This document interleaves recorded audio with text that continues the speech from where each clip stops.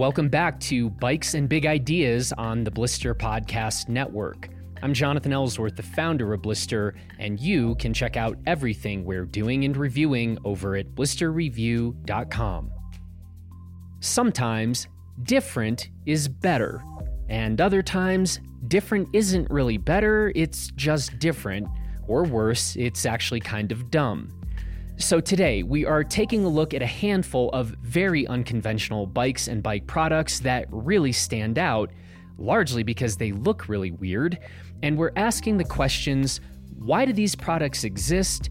What problems are they trying to solve? Who is the target audience for these things? And then there's the big question, are these products more likely to become the next big thing, or are they destined for the proverbial dustbin of history? In the show notes to this episode on the Blister website, we've included photos of the stuff that we're talking about here, so you can go check all of that out. And to guide us through this collection of unusual products is David Golay, who is a new Blister contributor, and he is somebody who I am currently going back and forth on whether his official title ought to be our in-house oddities expert or just Blister bike kook. I don't know, we'll see what sticks. Anyway, before we get started, this episode of Bikes and Big Ideas is brought to you by Outer Bike Mount Crested Butte. The best bike demo in the universe returns to the world's best trails from August 16th through the 18th. You can choose from over 1,000 different bikes while enjoying the world-famous trails of Crested Butte and Mount Crested Butte. All full demo registrations and bring your own bike registrations include access to the lift-served cross-country and downhill bike trails of the Crested Butte Mountain Bike Park, as well as access to classic rides like Loop-In, Upper Loop, and the Lower Loop. Register today at outerbike.com, and while you are up in Mount CB, you should come say hi to us and come check out Blister HQ, which is located in the Elevation Hotel right next to the chairlifts. So come ride Outer Bike, come say hi to us, and come check out Blister HQ from August 16th through August 18th. And now, let's talk about some potentially pretty sweet or potentially pretty stupid bike stuff with David Golay. Well, David, first of all, welcome to Bikes and Big Ideas. This is your debut on the Blister Podcast Network. I don't know how you should feel really about the fact that when we decided to do an episode on like weird bike shit, that, you got the call out of the dugout. I guess I am the guy who has a Nikolai trail bike with a Fox 40 on it and stuff. So maybe out of the stable of Blister reviewers, I am the kook. I didn't want to say it, but yeah, I kind of think you are the kook. And I mean, we are actually going to be putting up pretty soon here your review of this kind of wild looking bike. Yeah, it's a Nikolai G16. It's one of their Geometron bikes. So it's one of the longest, slackest bikes that I'm aware of out there with, a few exceptions like the Pole Machine.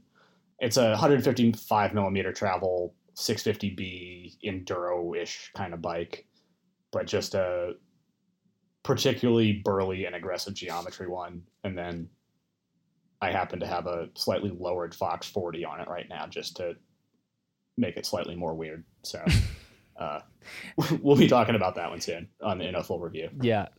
Well, I think that is just an absolutely wonderful lead in to this conversation on, oddities in the bike world.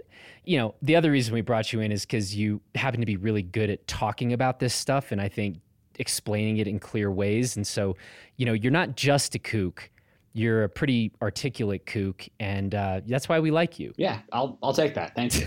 Okay. Well, let's go ahead and get to it. First on our list here, I think we want to talk about the Trust Message Fork. Yep. So for a little bit of background information on it, the Trust Message Fork is a relatively recently released 130 millimeter travel linkage front fork. If you haven't seen any pictures of it, it's a pretty wild looking contraption, mostly carbon fiber construction, and the main structure of the fork is raked out super far forward, and then the front wheels attached to a set of pivoting links that are trailing behind the main structure and producing travel that way instead of using a telescoping arrangement like the overwhelming majority of mountain bike suspension forks out there.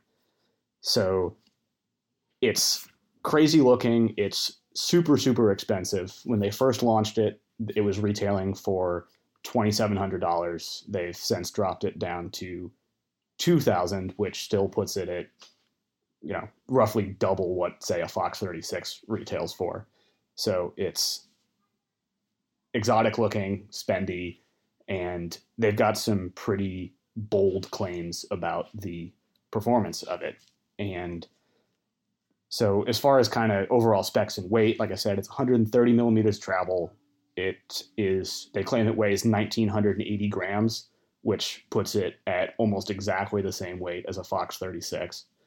And it only comes in one length and travel configuration, which is usable on either a 29er, a 27.5 plus bike, or a standard 27.5 bike. And one of the kind of wilder to me claims that they make is that it's suitable for use on a 29 or 27.5 plus bike that's designed around a 110 or to 140 millimeter travel fork, or a 27.5 bike designed around a 130 to 140 millimeter travel fork. And the reason that arouses a bit of suspicion on my end is that you've got this one fork at one axle to crown height, and they're saying you can run it on a range of bikes designed around pretty different height forks, and putting it on bikes across that range is going to potentially change the geometry of those bikes fairly significantly, just because the overall height of the fork that you're putting on there is pretty dramatically different potentially. For reference, the axle to crown on it's about the same as a Fox 36 set to 150 millimeter travel in a 650B wheel size, or about 10 millimeters taller than a 140 millimeter travel 29er 36. And Trust on their website kind of acknowledges that that's a big claim, and says that they had originally planned on making a bunch more sizes, and then through their testing concluded that they didn't need to, but kind of hand waved their way through why. And so that's one thing that jumps out at me as being an interesting claim on their end, and one that I'm a little suspicious of. Some of the other stuff they say about it that seems more straightforward and more clearly true is that, for one thing, a limitation of normal telescoping forks is that they are kind of prone to binding up to an extent as the fork flexes, and therefore not moving as smoothly and freely. And by going to a linkage that is pivoting on bearings, they can mitigate some of that, which checks out. And they're also saying that because you have these links that are rotating backwards behind the main structure of the fork, it produces a somewhat more rearward axle path than you get with a telescoping fork, which obviously is moving in a straight line at whatever angle your head tube angle is on the bike. And the potential advantages of that are that it's able to soak up kind of square-edged bumps more readily, because the wheel is moving somewhat more rearwards as it's smashing into stuff. And so it kind of moves up and over an obstacle a little bit more smoothly than a more vertical wheel path might, which checks out. And as we'll get into on some high pivot suspension bikes later in this, is kind of a similar claim that people making those sorts of frames make about them. And so I guess where I kind of land on this Trust fork is that it looks really wild and really radically different than what really any of us are used to, and comes in at a pretty astronomical price. And so for something to be that weird and expensive, they really kind of need to just kill it on the performance for it to make any kind of sense. And they make a bunch of pretty bold claims about it being smoother and lower stiction than telescoping forks and providing better bump absorption while also resisting break dive better than telescoping forks. And a lot of those seem like they plausibly stand up to, at least to a degree, but having not yet gotten on one, I am very curious to see just how true they are and if those benefits are really great enough to make the price make any kind of sense. You know, there are a lot of telescoping forks out there that work well and people have fun riding on, and they're not blowing up all the time or otherwise causing problems necessarily, which isn't to say that there isn't a higher performing, better way. But if they're trying to supplant something that's already pretty good and do so at double the cost, they better really come correct with it.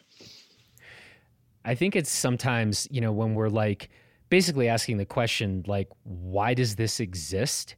Like, why deviate and, you know, run away from kind of more or less the status quo?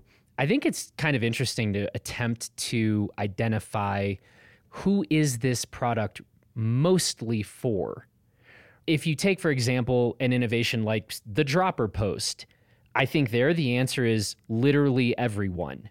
You know, like the beginner rider to the best rider on earth, everybody is going to have this like massively improved experience on a bike with a good dropper. The trust message, who's this for? Who's going to most benefit from getting weird? I guess my thoughts are that the performance benefits that they're touting sound like things that would be beneficial to most riders. It's not like this sounds like a super demanding high performance thing that you have to be a World Cup racer to be able to take advantage of. How significant those benefits really are and whether it is a sufficiently night and day difference that a relatively inexperienced rider would notice that much is really hard for me to say, having not yet gotten any time on one. But you're putting it more into the broad application. Yeah, I think so. Yep. All right. What's up for second on our list here? So the next one was a sort of different take on a linkage fork, and that's the bike from Structure CycleWorks. So like the Trust, they're doing a linkage suspension fork, but where it really differs from the Trust is that instead of being designed to have a normal steerer tube and fit onto whatever frame you might want to throw it onto, it's a frame and fork system that they've put together that where the two have to be used in conjunction with each other.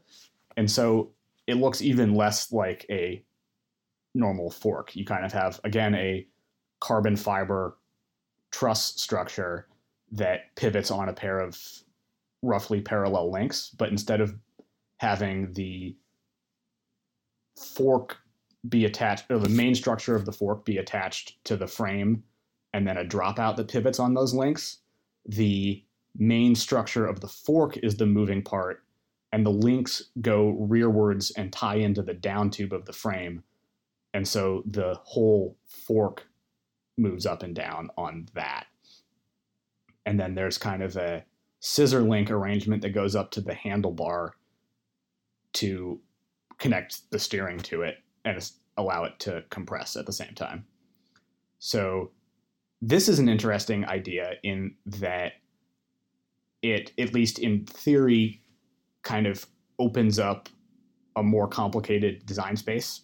And Structure also says similar things to Trust about reduced brake dive and so on. So they're saying largely similar things about why their fork system is better and cooler than a telescoping fork. And they are also similarly enormously expensive. The frame and fork combination on those, which includes 2 DVO rear shocks, one to actuate the rear suspension and one that's used in the fork to control that, retails for about $6,000. So where it's interesting with them is that they also offer 2 complete build kits that are coming in at something like $8,500 and about $10,000. So still mega expensive, but the $10,000 build kit especially is obviously super, super duper expensive, but it's a really, really high-end, super blingy build kit. And so in a weird way, that actually kind of seems like a better value in that it's mega expensive, but it's much more in line with, a high-end Specialized or Santa Cruz or something than the 6,000 frame and fork combo is. And it's a similarly super blingy build. So it kind of gets to be a little bit of a better seeming value when you go that route. And this is a 150 millimeter travel front and rear 650B bike with mostly pretty traditional, pretty standard geometry. One thing that's a little bit interesting about it is that it comes in 3 sizes, which is not that weird, but the jumps between the sizes in terms of reach are somewhat unusually long. And so maybe that lets it suit a bigger range of riders, but also I can kind of potentially see there being people who fall in between a pair of sizes and the fits may be a little tough between the two. So that seems like an interesting move on their part, though I understand not wanting to pay for the molds for 12 different sizes of a expensive low volume carbon frame too. So kind of a trade-off to be made there. All right. Who is the ideal or target audience for this? I think similar deal. They're making similar claims about it, and it's a 150 millimeter travel 650B trail enduro-ish kind of bike, which I think is a class of bike that makes sense for a lot of people riding a lot of trails pretty much anywhere in the world. And again, it doesn't come across in their marketing descriptions or anything about the geometry of the bike or the claims that they're making about how it performs don't lead me to think that it's a super demanding, difficult bike that requires a super experienced rider or anything. It seems like a trail bike that would work for a lot of people if the claims that they're making about how it works stand up at least medium well. Let's talk about high pivot trail bikes. Why do this? So one of the more prominent really the most prominent high pivot trail bike to come out recently is the Forbidden Druid. And Forbidden's a new small company based on Vancouver Island. The Druid's their first and thus far only model that they've released. And high pivot bikes had kind of a moment in the 2000s, pretty much exclusively in the realm of DH bikes. And the idea behind a high pivot bike is that I guess to step back a little bit, when we're saying a high pivot bike, what I mean is that the pivot about which the main swing arm to which the rear wheel is attached is much higher up on the frame relative to the bottom bracket than it is on a more conventional bike. In most cases, they are some sort of single pivot with or without an extra linkage to actuate the shock, but at least a single pivot in the sense that the rear wheel is connected to the main frame via a solid member and a single pivot. So the location of the pivot is very clearly, apparently, an attribute of the frame. You also have some other versions like the Canfield Jedi that are effectively a high pivot bike, though they're not a single pivot, which has the same sorts of benefits that the Trust guys are claiming for their fork, in that you hit a square edge bump and the wheel moves in a direction more in line with the force that big square bump exerts on the wheel. And so it can kind of move up and out of the way of the bump more effectively and smooth those things out. And I have ridden a bunch of the high pivot DH bikes that have been around and think that is broadly true of them. They feel, generally speaking, really good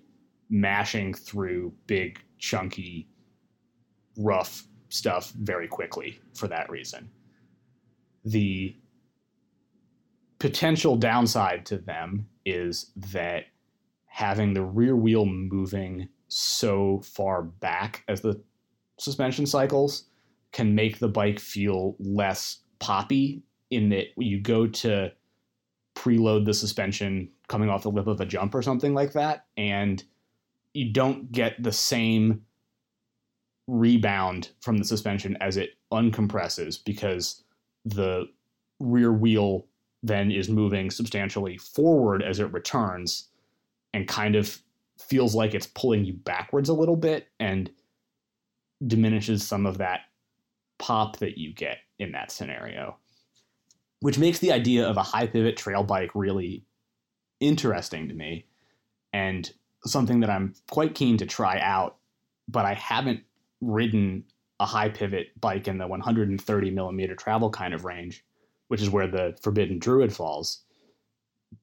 And I can see it kind of going a few different ways. It could either be a really good combination of traits where you have a fairly short travel bike that still feels nimble and poppy by virtue of just not having an enormous amount of suspension to be squishing through, and in the way that shorter travel bikes are just generally poppier than longer travel ones, but then getting some of the benefits of the rearward travel.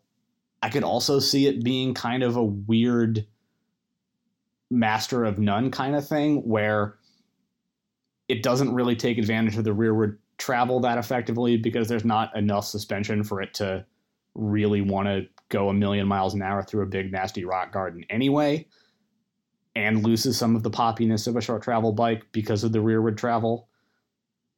And so I'm very curious to get on one of these Druids and see. And I think it is a very intriguing concept, and the bike looks really well thought out in a lot of other ways too. So I'm excited about it and really want to try one, but have that's the biggest question I have to answer about it, I guess. Okay, and so then on my whole, like, who's it for, or who is the ideal audience, you would say? Well, it's hard because I guess in large part that answer is going to hinge on how my question about the combination of short travel and high pivot shakes out. If it turns out that it's a pretty short travel bike that feels especially good mobbing through rough stuff, then that I think would make for a really intriguing bike for stronger, more experienced riders who can handle a bit less suspension and a bit less forgiveness in rougher terrain and just charge through it while getting a little bit of help from the rearward suspension, and then having a pretty light, pretty spry trail bike that they can go do a huge ride on and also charge with. So that's how it goes. And I think it would be something better taken advantage of by a pretty good rider. And if it's more like it's a weird combination that doesn't stack up, maybe that means it's for nobody and it's dumb. Right. The dreaded nobody and it's dumb category. To be clear, I don't really think that's how it's going to go. I'm pretty excited about this bike and think it looks really cool. But it is an open question. Yeah, it is an open question. Let's talk about Starling. Yeah. So Starling is a little UK company doing mostly steel single pivot bikes. And their main bread and butter models are the Swoop and the Murmur, which are pretty conventional single pivot, low pivot bikes. One's a 29er, one's a 650B bike. But he has also made a couple of really interesting looking high pivot prototypes that I think are, one of them, the Stern, is up on his website available for order. It's kind of a made to order one-off deal, but it's officially ready to go. And that one's a single speed downhill bike with a high pivot and a jack drive, which is, if anyone's familiar with the Brooklyns of old, it's that same principle where you have the chainring that's attached to the cranks on the left side of the frame and a really small short chain that runs up to the pivot location, has a sprocket on that's attached to a shaft that goes through the frame pivot, and then drives a sprocket on the right-hand side of the frame that goes back to the rear wheel in the normal fashion. But you have the drivetrain split into two chains, and it's kind of a, in some ways, neater way to package a high pivot bike where you don't have to have an idler pulley on the main chain that goes from the crank up over some idler pulley way up high on the frame like you do on most high pivot bikes, and then going back to the rear wheel from there. And so in the case of that one, it's especially interesting because it means you have no derailleur, absolutely nowhere where there's any possible chain slap, because it doesn't require a chain tensioner at all. There's an eccentric bottom bracket to get that set, but then it's just dialed in and that's it. And so he markets that one as being a quiet, simple, low maintenance park bike, and it makes a ton of sense for that application. And then the other one is a prototype that I believe is as of yet unnamed, that applies that same concept to a something like 160-ish millimeter travel 29er, pretty burly enduro bike that then uses a conventional derailleur drivetrain once it gets through the whole jack drive deal. And that one seems pretty cool too. It's brazed steel and really simple, clean lines.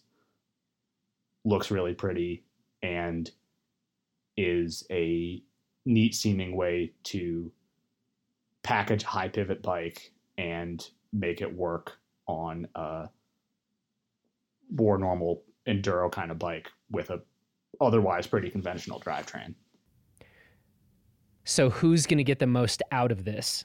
So the Stern, the single speed DH bike, I think is something for people who want a simple, reliable bike park bike that they can just beat on all season and do as little maintenance as possible and not have to worry about too much, kind of service the suspension and keep the wheels true, call it good. And looks like a ton of fun for that. I think that's a very real application and one that makes sense for maybe not a huge number of people, but some very real number of people. The enduro bike prototype, it's a big, heavy, burly bike. And so that seems like one for someone who's either maybe wanting something that can kind of do double duty as a part-time bike park bike and also still be able to be pedaled up some stuff without wanting to die, or for someone who just wants the most aggressive, hard-charging enduro bike that they can get their hands on and are willing to put up with it being pretty heavy and not the most fun thing to pedal, but then just rip super hard on the way back down. Final question. I wanted to ask you about Noah Bodman recently published this review of the Tannus Armor tire inserts. And, we saw some folks in the comments section, who were pretty psyched on these. We had other folks saying like they were definitely not sold on this, and just, one man's opinion here, but I wanted to get your opinion on what you thought of sort of the review or Noah's take, and where you kind of, land on the spectrum from sold to skeptical. Yep. So I definitely land on the mostly pretty skeptical end of the spectrum with these. And I think most of what Noah said about them makes a lot of sense to me. I guess for some background, I haven't tried the Tannus Armor yet. I have a lot of experience with Cushcore and really like it. I've used Huck Norris a bit and think that one makes potential sense for someone who wants just a little extra kind of pinch flat protection over running no insert. But for my personal use, I just felt that it was sort of too light duty and not enough sidewall support and pinch flat protection for it to really be worth bothering with. On the other hand, it is way lighter than Cushcore, so it's got that going for it. That feels like a kind of different strokes for different folks deal to me, and they maybe both make sense for different people. The Tannus one, and you guys should go look at the review to see some better pictures and stuff, but the general idea of it is that it uses a tube, but a much smaller diameter one that sits only kind of at the lower half of the tire, closer to the rim. And then there's a foam insert that wraps around that tube. And at the sidewalls, it's very thin, and it gets quite a bit thicker as it goes out over the center of the tread. And so the reasons that I'm sort of skeptical are that, one, anything that reintroduces tubes to a mountain bike is kind of an automatic red flag to me. They're a pain in the ass. Tubeless has been a great innovation and made mountain bikes better, and I don't want to bring tubes back. Two, the thing that seems weird to me about it is that, or a thing, is that you're putting the foam portion of the insert directly underneath the tread of the tire instead of most tubeless inserts where you're having the foam part near the rim. And what this means in the case of the Tannus is that the tire is basically riding on the foam, and it's backed up by the air pressure in the tube inside of it. But the thing that's most immediately in contact with the ground is the foam. And so that means that you don't really quite get to vary pressure and have it make a difference in how the tire rides in the same way that you do with a normal tire. Because, and Noah touches on this in the review and says kind of the same thing, that it means that changing your tire pressure has much less of an effect because you have to squish the foam to make the outside part of the tire deform first. And so maybe if the squishiness of their foam happens to work just right for you, then maybe it's cool. But losing that adjustability, I think, is a pretty big negative. The one case where I can see it making a bunch of sense is that it does seem like it might be better than most of the other options out there at specifically protecting against punctures through the center of the tread. Because unlike a tubeless tire, you have to get through both the casing in the tire and the 15 or so millimeters of foam before that particular mode of puncture gets to the tube. So maybe if you live in, let's say, Arizona and have to deal with goat heads all the time, it could be a good fit there. For me, I live in the Pacific Northwest and goat heads aren't a thing here. And the ways that I get flats are either sidewall cuts or pinch flats. And it doesn't strike me as the best solution for those particular problems, but maybe for tread punctures, it is a good one. I was mostly hoping that I could sort of create some real controversy here and you would just call Noah an idiot and we would just start a podcast war, really. I bet we can find a different topic to do that on, but in this particular case, I think we're pretty largely in agreement. Yeah. Okay. Well, it's what I do. I enjoyed you yelling at Sam about the Mantra 102 on that recent Gear 30. That was fun. Well, yeah, but of course I yell because he deserves it, right? Like, just to be clear. Like, oh yeah, calling that ski quick sounds insane. That doesn't make any sense to me at all. Yeah, I've gotten a lot of comments about that episode, and it's funny. There are some like Team Sam. I think they just felt sorry for him, but I think most rational people out there were just appreciative of an attempt to restore order in the rational universe. So anyway. Yeah, keep fighting the good fight on that. I'll try, man. With Sam every day, it's a battle. I say that Sam is super smart. I mean, Sam is a really fucking smart guy. I mean, if I thought he was truly stupid, he would not still be around. But it is funny how we just often come at these, like, get at loggerheads with each other. So if some of you are listening to this and you have no idea what we're talking about, you can go check out our most recent Gear 30 episode. I think it was episode 59.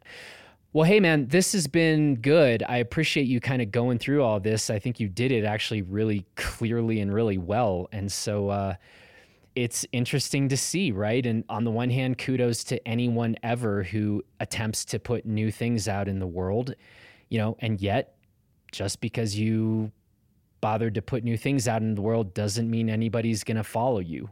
And so it's going to be very interesting to sort of see where all of this heads and where the winners end up and, who ends up in kind of the dustbin of history. It's cool too, because both of these ideas of high pivot bikes and linkage forks are things that were tried to an extent in the earlier days of mountain biking. Linkage forks especially, like Girvin did that ProFlex thing in the, late 90s probably. And that was, I think, the most recent really serious attempt at bringing a mainstream or a linkage fork to a mainstream market that I can think of. So seeing some of these ideas that were tried before but kind of done in days when mountain bikes were just a lot shittier in a lot of ways is interesting to sort of see if now with better materials and technology and dampers and stuff, they can be resurrected and made to work better than they did 20 years ago. Well, hey man, listen, I appreciate it. We'll do this again sometime. Hopefully people keep making weird bike stuff. Yeah, here's to hoping. And it's great talking to you. All right, man. I'll talk to you later. That's it for this edition of Bikes and Big Ideas. Thanks to David for the conversation, and we're going to now be seeing about getting more time on and reviewing more of the products that we talked about in this episode, so be on the lookout for that. And just one more heads up, you should definitely check out the Gear 30 episode that we are dropping tomorrow, where we are discussing who is pickier about their equipment, World Cup downhill bikers or World Cup skiers. So go subscribe to Gear 30 if you haven't already and check out that episode. Finally, I want to thank Luke Alley for producing this episode. I want to thank you for listening. And again, come out to Crested Butte and demo a bunch of bikes at Outer Bike and come say hi to us. And that's from August 16th through the 18th. Okay, now please take good care out there, and we will talk to you again next week.